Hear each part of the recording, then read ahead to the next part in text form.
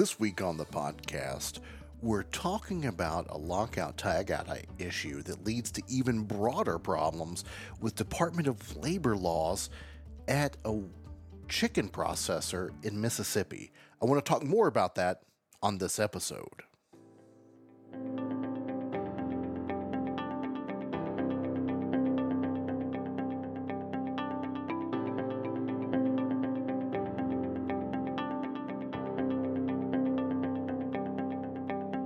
Welcome to the Leading and Learning Through Safety podcast.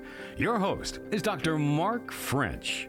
Mark's passion is helping organizations motivate their teams. This podcast is focused on bringing out the best in leadership through creating strong values, learning opportunities, teamwork, and safety. Nothing is more important than protecting your people. Safety creates an environment for empathy, innovation, and empowerment. Together, we'll discover meaning and purpose through shaping our safety culture. Thanks for joining us this episode. And now, here is Dr. Mark French.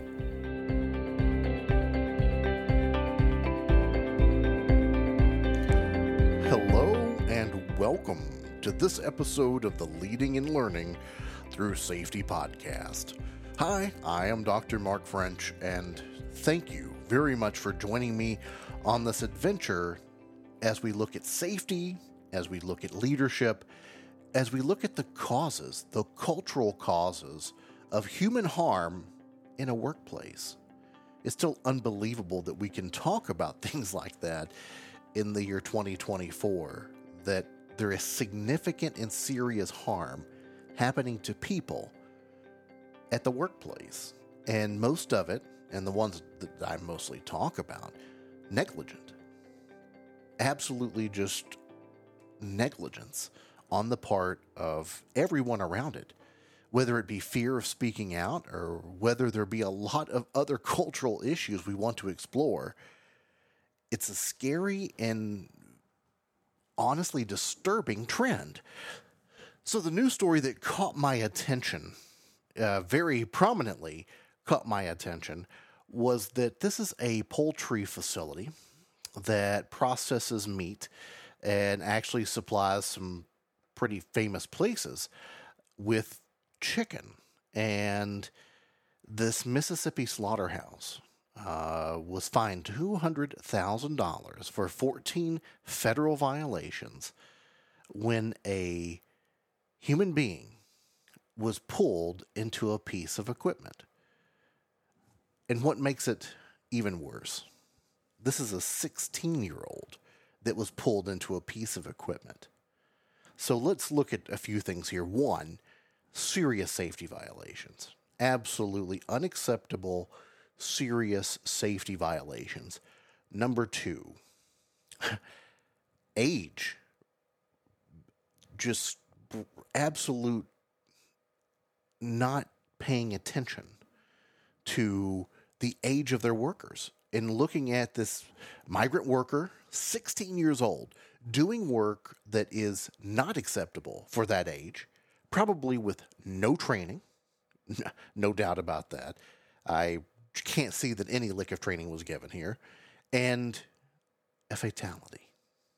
And there's so much wrong here, and I want to dive a little deeper. And of course, we can only look at what the news tells us and what I've been able to find. And I will post a link to the news story from NBC News. It was unbelievable how this happens. No surprise. They quote, the power wasn't disconnected from the machine. Yeah, there's this thing, and I hate to be sarcastic, but this isn't the first time we've talked about this on the podcast, where young people are doing work in a food processing plant that they have no business doing. There was no lockout-tagout process, no control of hazardous energy, and someone loses their life that is exceptionally young, younger than what they even should be. When I think about when I was 16 years old, could I imagine being in a poultry plant, night shift, cleaning equipment, and maybe watching a friend die because of that work that we had to do. No, I can't put myself in that. So they have a poor track record of safety in the first place, according to some safety experts in OSHA, that this is certainly something that shouldn't be there. The company said they were surprised to learn that this individual was 16 years old and not 32. Whoever applied for the job, whoever put this person in this situation, wrote down they were 30, doubled their age. You know, I'm not an exceptionally, I'm not a super observant person sometimes, but I hope that I would be able to look around my workplace. If I went and did a walkthrough of my work, of the people that I work with, and do a safety audit or even an HR visit with this, would I be able to tell the difference between a 16-year-old and a 32-year-old? I would hope so. And what disturbs me is the layers of failure here, that there should be more accountability in a lot of places here than just with this one manufacturer. The manufacturer did it because they were allowed to make a monster profit from a big corporation that evidently didn't look out, didn't do their due diligence. I'm sure there was something on paper that said we will follow the law. I'm sure there was some writing an agreement somewhere that said we will be safe, we will be equitable, we will treat people fairly. I am certain that is somewhere in writing, in a contract. But evidently it wasn't followed through, or there was no checking. Because if you go back and look at the OSHA violations, if you just look and do a basic search, this was not a great place. Historically, they had trouble. And I'm not sure how they spun that, or even if they had to, or if it was just pure ignorance is bliss. Unfortunately, let me take one step back and talk about the fact that it is scary what is happening for sanitation in the food industry. A lot of industries, or the ones that we're seeing that are having these incidents, are ones that have outsourced their sanitation. They have usually, now when I was back in the food industry back in the day, sanitation was a critical part of our internal plant. People that worked there also was part of the sanitation team. And sanitation had their own group that kind of oversaw and did some of the heavy, the more, I think, more tedious, scientific, like deep level stuff. And then they had a lot of help doing the work, getting it done. So you had the experts helping guide, and it was a good process. I believed in that process. I saw that process a few times. I watched it happen. And it was people who knew the process. It was people who knew this equipment back and forth. They knew how to get it clean. They knew how to get into it. They knew what to do. And they were trained on lockout, tagout. They were trained on HAZCOM, because there's some really rough chemicals. When you're sanitizing food equipment, it has to make sure viruses and bacteria are gone. You don't want that in your food. So there's strong chemicals.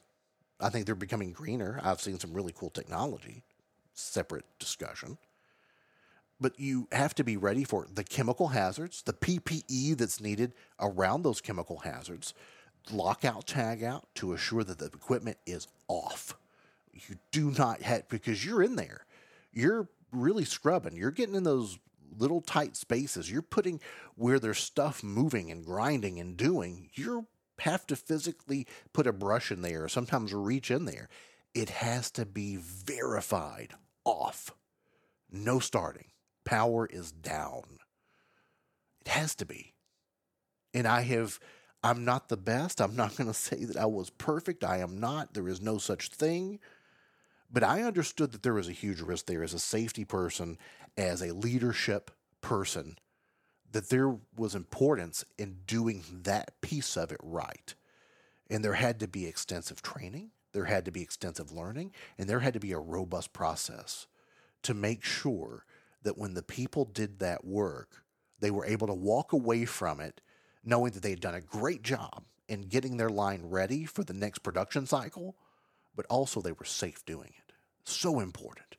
Let's continue this discussion on the next half of the Leading and Learning Through Safety podcast. Humanizing the workplace. It is the Leading and Learning Through Safety podcast. TSDA Consulting. Learn you. Lead others. The Myers-Briggs Type Indicator is an amazing tool. Problem is that it can be easily misinterpreted. Dr. Mark French is MBTI certified and ready to help you discover your inner strengths. The MBTI assessment can help with team building, stress management, communication, conflict management, and so much more. Individual and group sessions are available to help you discover what makes you great. For more information, visit us on the web at tsdaconsulting.com. And welcome back to the second half of our Leading and Learning Through Safety podcast. So glad you've joined me. This week we're talking about, again, sanitation at a food plant that had a lot of safety hazards, very little oversight, evidently, and a contracted sanitation group that allowed a 16-year-old to get caught in a piece of equipment and die. Unacceptable. So right before we went to the break, we were talking about sanitation and how this externalizing, this contracting of the sanitation group causes a lot of issues. There seems to be, at times, not that it can't be done successfully, it probably can. I saw it work best internal. A lot more accountability, a lot more, you assured the training was right with a high hazardous item. You assured the people were the people you knew. And when the HR group says they're astounded that, oh, you mean that wasn't a 32-year-old? That was a 16-year-old? Unbelievable. Where are we? What is happening when you are not, at least at some point in good faith, going out and looking at your team? Now, I will honestly say companies are cutting all the time safety and health and HR budgets. They want, fewer overhead people doing the work, and it becomes so administrative, so behind your desk, and it's overwhelming that way. And I am sorry for those out there that are in that position, because you can't win. That's a no-win situation for anyone. And you can't be out there. You can't see it. And then these surprises get you, and you go home and you go, oh my God, how could this happen? And you realize it was probably done by design, by a very greedy corporate culture that wanted to make sure that you weren't out there. And I have, in a very loose way, seen something like that and made sure I got out of there. Took a little while because we have responsibilities as people to have a job. And when you're put in that situation, you start looking and you start hoping and you start trying to move. But what can you do except keep trying to get out and keep doing your best and take care of yourself, and also take care of what you can. But in this case, who else was out there not saying anything? Where was the supervision? Where was the auditing? Where was anyone else that could look out there and go, why is this really young person working on this equipment, and why on earth is this equipment still moving? Where is it? And I'm getting more and more, the more I find articles like this, the more angry I get, because it puts such a terrible phase to safety when we should be focusing on so much proactive, and there's so many out there doing some amazing proactive work. The spectrum is so wide. We have this kind of violation happening, but on the other hand, we've got some companies that are doing everything right, making huge investments, making sure things are running the right way. And that recognition and those benchmarking only really gets shared within a small group of people. And yet here we have this happening. And so I also look at the next layer as a company that would subcontract or buy a product from someone, where is the due diligence? Now, we have seen that in the past year, I read a couple of articles. I can't put my finger on them at the moment, but companies like Microsoft and Apple started doing their own internal supplier investigations, sending their people to audit the working conditions and the living conditions of like, how are you getting paid? How are you treated at some of their places that are producing their items, because they came under such scrutiny for making such a monster profit over the lack of systems in place to protect the people who were actually building it. That people were getting so rich, so money hungry, and forgetting that there were people suffering and not able to work safely to even produce those items. And they started looking at those things, but even in the U.S., so that was overseas. In the U.S., we have things like this happening right in front of us, right here in our own country, which is so disappointing to me to hear that a very large company making a huge profit off of this other supplier that has said, hey, we'll supply you these things at a very great cost so you can go do your thing and make money. And there's no deep dive into that. When I was in the food industry, one of the more remarkable things that I was shocked in was that a very large grocery store chain, very famous grocery store chain, contracted with a group of auditors that came in and did like it was a safety and kind of a payroll and HR audit to assure that there was fair wages for the area, that there was appropriate vacation time, that safety practices were in place, to look around the area a little bit and to talk to a couple of people and to do business with this, which we wanted. We needed this very large grocery chain. You allowed these auditors to come to you every other year, once a year. It was some frequency. I just remember being part of one of the audits, and I was shocked that it mattered. Like this scorecard really mattered, and you needed to be performing to assure that you were up to the standard, that you were taking care of your team appropriately so that that company felt like they were doing the right thing and being in business with you and buying your product and putting your product on the shelf. Ooh, wouldn't that be something to have that kind of power happening? It didn't happen here. And something was missing. There are so many layers missing of people scared. And a lot of this, now I didn't even begin to touch this, but the whole sense of equity and not taking advantage of a population of people. That would be a whole nother item to talk about. But we just focused today on just the layers of negligence, of absolute turning a blind eye to unsafe conditions, very young people doing very unsafe work, and letting something like this happen and then going, oh my God, how could this happen? Well, how did it happen? There's a lot of ways that happened. There were so many opportunities to be able to prevent something like this. And I hate it. And it frustrates me and slightly angers me at the same time. Thank you so much for joining me on this episode of the Leading and Learning Through Safety podcast. Hey, I'm really excited. Coming up in early February, I will be at the Alert Media Employee Safety Conference, and I will be there as part of a panel group, a very experienced panel group, talking about how to leverage resources to get the best you can out of your team. I think it's going to be great. I'm looking forward to it. And until next time we chat, stay safe. Thank you for listening to the Leading and Learning Through Safety podcast. More content is available online at www.tsdaconsulting.com.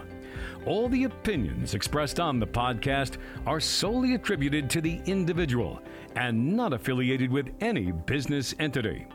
This podcast is for informational and entertainment purposes. It is not a substitute for proper policy, appropriate training, or legal advice.